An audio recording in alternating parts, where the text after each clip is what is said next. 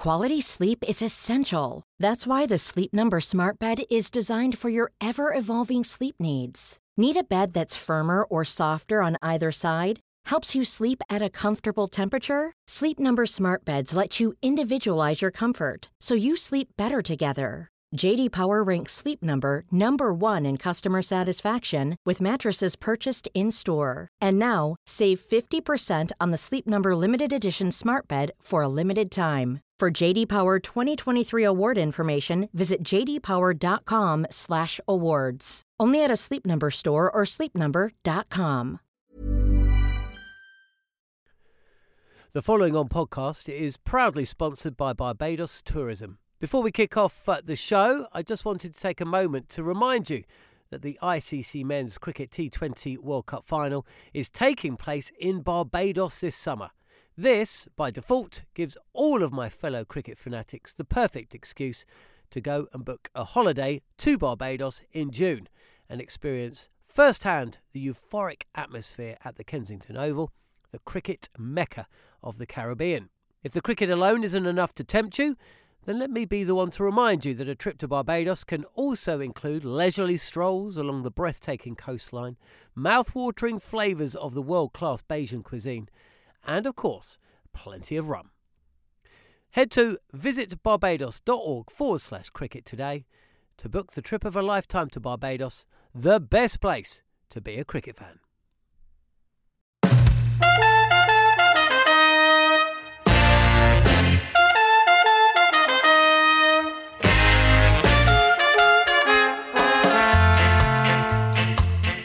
Hello and welcome to the following on podcast on Talk Sport. We are at the Wanderers. Myself, John Norman, Neil Manthorpe alongside me, just walking out onto the pitch just as it starts to rain. So we may be running back to one of the dugouts that are about, 20 yards away. But as things stand, we're just walking out onto the field, having a look at the pitch ahead of the fourth Test match, which gets underway on Friday. Starts at 8 a.m. UK. We'll be bringing you all the build-up from 7 a.m. live and exclusive on TalkSport 2. And I tell you what, man, as we spoke at quite some length about Port Elizabeth and what a marvellous stadium that was, although the cricket at times maybe didn't quite live up to what we had hyped. Cape Town, you know, that's a big tick. We all know about that one. Supersport Park for me was a surprise. Love that ground. But you know what? This is an absolute beast of a ground, isn't it? I mean, the commentary position is as high up in the gods as I think in world cricket. I mean, I haven't been to a lot of the Indian grounds, but maybe you can tell me. It's an incredible ground here. It's got a big reputation as well. And hopefully the weather allows us to sample a bit of that over the next 5 days. What can we expect here in Joburg? Well, it's called the Bullring for a good reason. I mean, it's an amphitheatre that most teams find deeply intimidating. You know, it holds 30,000, so it's the biggest stadium in the ground. Start with our commentary end. That's the centenary stand with 4 floors up, as you say, but also about 30 yards back. So it's a tough gig to commentate from, I can assure you. You're not going to see too many faint edges onto the pads with those LBW shouts that the umpires might have missed. You know, you commentate here a lot by instinct, and you have to. So you see a batsman flicking off his legs and he gets a leading edge to mid-off, and you get done and people go like, what game's he looking at? It's just one of those where it's quite tough.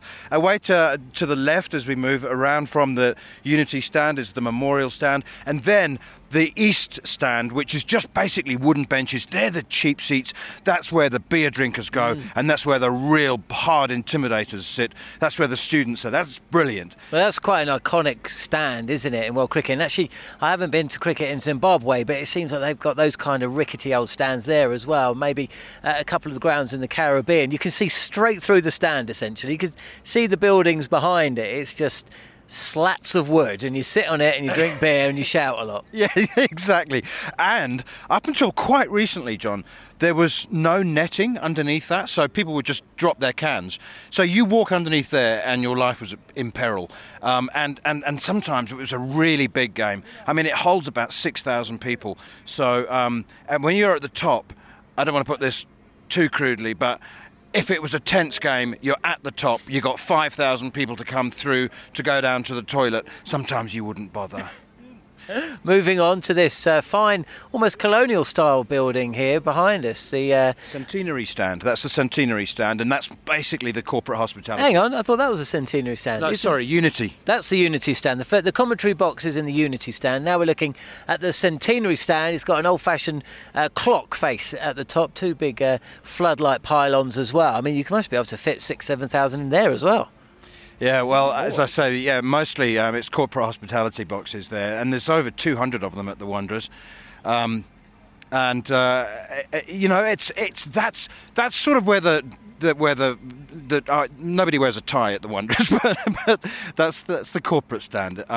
The atmosphere, though, that comes out of it is absolutely magnificent, and as I said, intimidating. When the players walk down the tunnel, as we walk around and as we look around to the players' pavilion area, that tunnel was just a walkway, just a stairwell.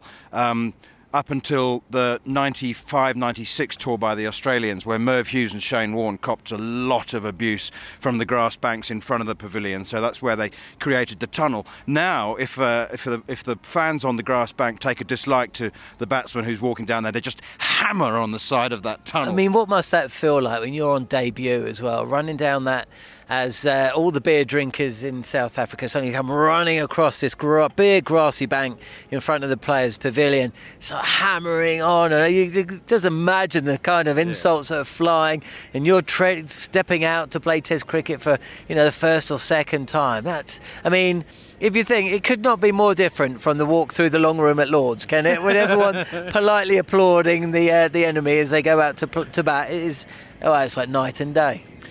It is completely the opposite, and the tunnel's made of reinforced plastic. So when you hammer on the side of it, it echoes inside the tunnel. It sounds twice as loud inside it as the outside.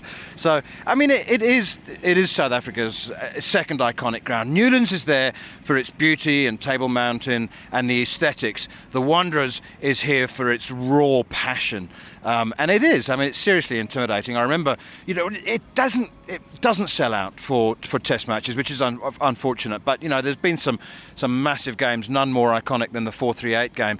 But also in the immediate aftermath of the Hansie Cronje scandal in 2000, the Australians came for a 3-match one-day series, and we played while Cronje was still under investigation, and the rawness of the passion, and the Aussies walked out here, and the South African team was in disarray, absolute disarray. They didn't know what was going to happen to Hansie Cronje, and the crowd somehow managed to find the energy and the passion to put Australia under so much pressure that Steve Waugh admitted we had no chance. And so a South African team in total chaos beat Australia in the deciding game here, and I remember that being as passionate as the 438 game. Well, the 438 game, I was only talking about that yesterday with Andrew McKenna.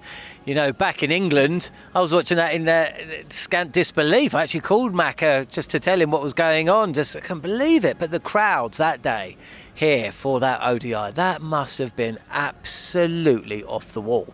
I mean, I know English fans would probably disagree after what happened last year, but that's the most famous game of ODI cricket ever, isn't it? I would think so, yeah.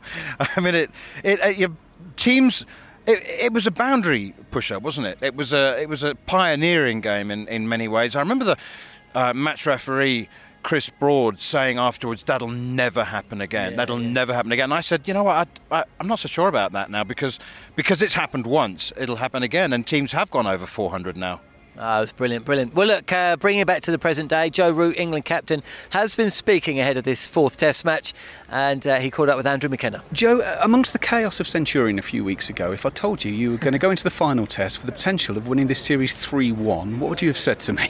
I'd said we'd played very well over the past couple of games. A lot went against us in Centurion on and off the field, but we responded well to that. We stayed very calm as a team, not just the players, the coaching staff. I think we handled that very well. And then when we got an opportunity to bounce back Cape Town, we really took it. And that's really pleasing for what is generally a pretty young squad of players to be able to take that all in a stride and come to the party as well. A lot of youngsters have really come to the party on this trip, cemented their spots down and shown to the international stage that they're worthy of their positions and worthy to be playing Test cricket. So it's a really exciting time for the team, and this ground of course will have different challenges and a different surface to handle, but we adapted well in the last 2 games, and that'll be a big challenge for us this week. Well, you mentioned the surface. It looks a proper Test match wicket. Hard, fast, bouncy. We're all talking about the possibility of Wood and Archer in the same side. I imagine you are as well. Yeah, it's definitely a discussion point for us. I think you will look at the training session that went on yesterday. Jofra bowled with good pace. He looked in a good place. So, hopefully he can back that up today. I think it's really important to see that there's no overhanging niggle or injury issue in today's practice. But if he can get through that fine, then we've got a brilliant headache selection ahead of us for this game. You're not wrong. With that in mind, two guys who've had their problems with injury records, how much of a gamble would it be to go in with both of them in the side? I think when you played a long series, a 4 or 5 Test match series, anyone that's played all 4 or 5 games or playing the 4th game is a slight injury concern. So there's always risk, regardless of history or whatever. So I think not looking too far into that, I think being really clear on where he's at and having a good understanding of how his body's coped over the last week or so, how he's come back from big bowling loads. If he can manage that, and if he's managed that well the last couple of training sessions, then we'll have a better understanding of how he'll cope within the game. So I think being really clear on those areas will give us enough knowledge to know if he's fit or not. We've mentioned your team. South Africa had to make at least one change with Rabada being suspended. Faf du Plessis has just confirmed Temba Bavuma will come in. They're going to have a bit of a reshuffle with Hamza missing out and Rassie van der Dussen going up to number 3. Was that from what you were thinking would happen, or do you allow yourself to think about their team? I try not to be honest. You get generally a good gauge of it the day before, and the guys will see how they're shaping up. I'm sure the bowlers will be looking at their batting order and trying to apply that into the way that they practice today. Similarly for us, we'll have a look at the guys that have missed out on this tour so far for them, and make sure we feel we've got all our angles covered in case the left armour comes in, or we've got good information on the guys that come into the team. Just finally, this place is known as the Bull Ring. It's very lively. I imagine you'd quite like it to be loud and lively, because that probably means that England are doing well and the South African fans are sort of trying to do their bit to get the side back in. Yeah, we always want to play in a lively atmosphere. Had great memories of here last time we toured here. We won the series last time out on this ground with a brilliant performance from Stuart in particular. Really changed the game for us. So a number of guys have got fond memories of playing here in the past. We've seen on this tour so far the support we've had has been outstanding, and long may that continue. I'm sure that the Barmy Army and all the other tour groups will be in full force again right in the back of our corner, and being that extra 12 man for us, which has really helped us on this tour so far. I mean, they say a week's a long time in sport. Well, 2 weeks is a lifetime for both captains, really. Faf du Plessis, staring at potentially the end of his career at Test level as captain. Joe Root 2 weeks ago, 1-0 down. There was murmurings again. There were some articles written in the papers.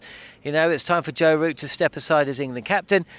Now, with summer series to come against Pakistan and West Indies, and 2 tests away in Sri Lanka, this series is done. Even if they lose this test match, they hold the trophy. It's suddenly it's a rosier garden, isn't it? And doesn't it just show on Joe's face? I mean, he's a man who seems to have had the weight of the world lifted off his shoulders. And that, I believe, has to filter down into the team, doesn't it? And the rest of the players. They have confidence. They can't lose the series. They've got the Basil D'Oliveira trophy, as you said. And I think... See, I noticed I didn't mention the name. I just said the trophy. Well, I think that England will be virtually unstoppable in this Test match. Everything in their favour. Hang on, what about if Faf du Plessis actually wins a toss here? I mean, I guess you bat first here, do you? Even with the weather? Yeah. It depends whether the rain's around. This time of year, summer thunderstorms are the order of the day. They come around, lightning and thunder, around about 3 o'clock. And that is what I understand should happen. But if it is overcast and grey, and there's a bit of drizzle around in the morning, which would be a surprise, then you might think about it. Do you remember, was it 8 years ago or 12 years ago, when England were 2 for 4? It was 2000. Yeah, it was 20 years ago, mate. And well, was it really? But they were, no, it was There he was. It was 20 years ago. They were 2 for 4. Alan Donald and Sean Pollock took 19 out of the 20 wickets. That was one of the few occasions where it was a bowl first, and South Africa did, and did rather well at it. But mostly, yeah, it's a bat first. It's a bat first pitch, and there's some live green grass on it. Evan Flint, the head groundsman, was asked for that specifically for Mr. Philander. Well, you caught up with Evan. Nicely done there. Let's hear what he had to say. Evan, reputation as the fastest, bounciest pitch in South Africa, does that create its own pressures to maintain that? Yeah, it's kind of it's a bit scary when I hear those words. I would like it to just tame it down a little bit, but we'll see what happens. If England play Jofra Archer and Mark Wood, the two of the fastest bowlers in the world, can they expect some pace and bounce? Yeah, I saw Jofra Archer bowling in the middle yesterday, and that looked quite scary. So I'm sure we're going to see a bit of that. And rain forecast, at least for the first couple of days. Does that make preparation a bit of a nightmare? It would kind of be okay to have a bit of cool weather to start with, because I think I'm quite worried about those cracks. So if it's a bit cooler, then maybe it'll hold them together for a little bit longer. So maybe that's not such a bad thing. Good luck. I hope you enjoy the Test match. Thank you. I'll try. It's quite unusual for a groundsman to actually... They always seem to make the mistake. When have you ever heard from a groundsman who's not bemoaning the unexpected hot weather or unexpected cold weather or unexpected showers? He's actually saying, actually, this cool weather that's about to hit, can it keep the game going? And that was quite interesting in itself. And also just trying to play down. How many times have we gone to a pitch? Oh, it's the fastest pitch in the West Indies. Oh, it's the fastest pitch in Australia. And then you see the first over, ball hardly... it kind of carries through on the bounce to a wicket, and you just think, oh, here we go again. This one, though, we've had a look at it. There's a bit of grass there. It looks a good track. Hopefully Archer plays. Just from a cricket enthusiast perspective, shame Rabada isn't. But yeah, well, we'll have to wait and see. We talked about Joe Root and the different position he finds himself in from where he was a couple of weeks ago. Same can be said for Faf. The sticking plaster. They came in the shape of Mark Boucher and Graham Smith and Charles Langevout. They're not playing. They can only do so much, and it just seems to me it's all starting to unravel. First up, make-up of the team. What are you expecting to see? Well, Bavumba's playing instead of Hamza. What are the changes? Obviously, Rabada's not playing. How do you see the make-up of the side? Bjorn Hendricks, left-arm seamer. This is his home ground. I expect him to be given a run. It'll be harsh on Dane Patterson, who made his debut in St George's Park on an absolute flatty, a slow flatty, but I suspect that he might well be left out. And the place of a spinner is always up for debate. If England are considering leaving out Dom Bess, that would be very harsh on Dom Bess, but they have Joe Root to bowl some overs of spin. And very often, certainly in the first innings, a spinner won't bowl more than 8 or 10 overs anyway, if the seamers aren't doing the job. But for South Africa, they don't have a part-timer. I don't think Dean Elgar is quite the standard of Joe Root as a part-time spinner. So it is quite difficult. But you know what, John? They've brought 4 extra players into the squad. So they've got a squad of 16, and I'm assuming they didn't get them together for a team dinner. So they're still considering... Even Andile Petulakwaya might be... He's played 1 test match. It was here at the Wanderers against India on a pitch that was very atypical of the Wanderers. It was very cracked, very dry, and actually the stadium got fined by the ICC, docked a couple of points. So I don't know, and quite honestly, neither does Faf du Plessis at this stage. Interesting. Well, plenty of reason to tune in early on TalkSport 2 on Friday for the start of the 4th Test match, the last 4th of 4. Wow, there's a big crack of thunder above us. But yes, it all gets underway at 7 a.m. on TalkSport 2. Be sure to join us with build-up, the teams, the toss. We will be venturing up to the stands, chatting to the Barmy Army, hearing from the captains. It's all going on, and it will be an absolute delight to bring it to you from this amazing cricket ground. Hopefully the rain stays away and that you don't. Thanks for listening to the Following On podcast.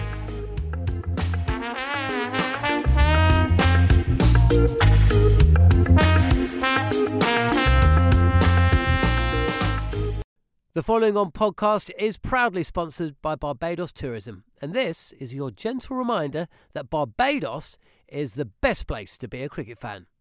With 8 matches from the ICC Men's T20 Cricket World Cup Series taking place in Barbados this summer, including the final, you can experience the summer of a lifetime by booking today. Aside from immersing in world-class cricket in the sunshine, Barbados is the dream destination for all travel enthusiasts.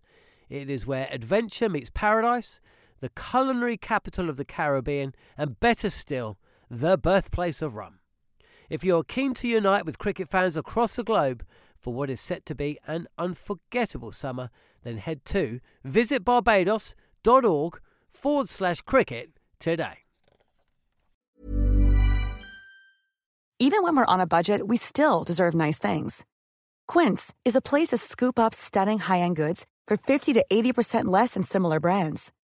They have buttery soft cashmere sweaters starting at $50, luxurious Italian leather bags, and so much more. Plus, Quince only works with factories that use safe, ethical, and responsible manufacturing.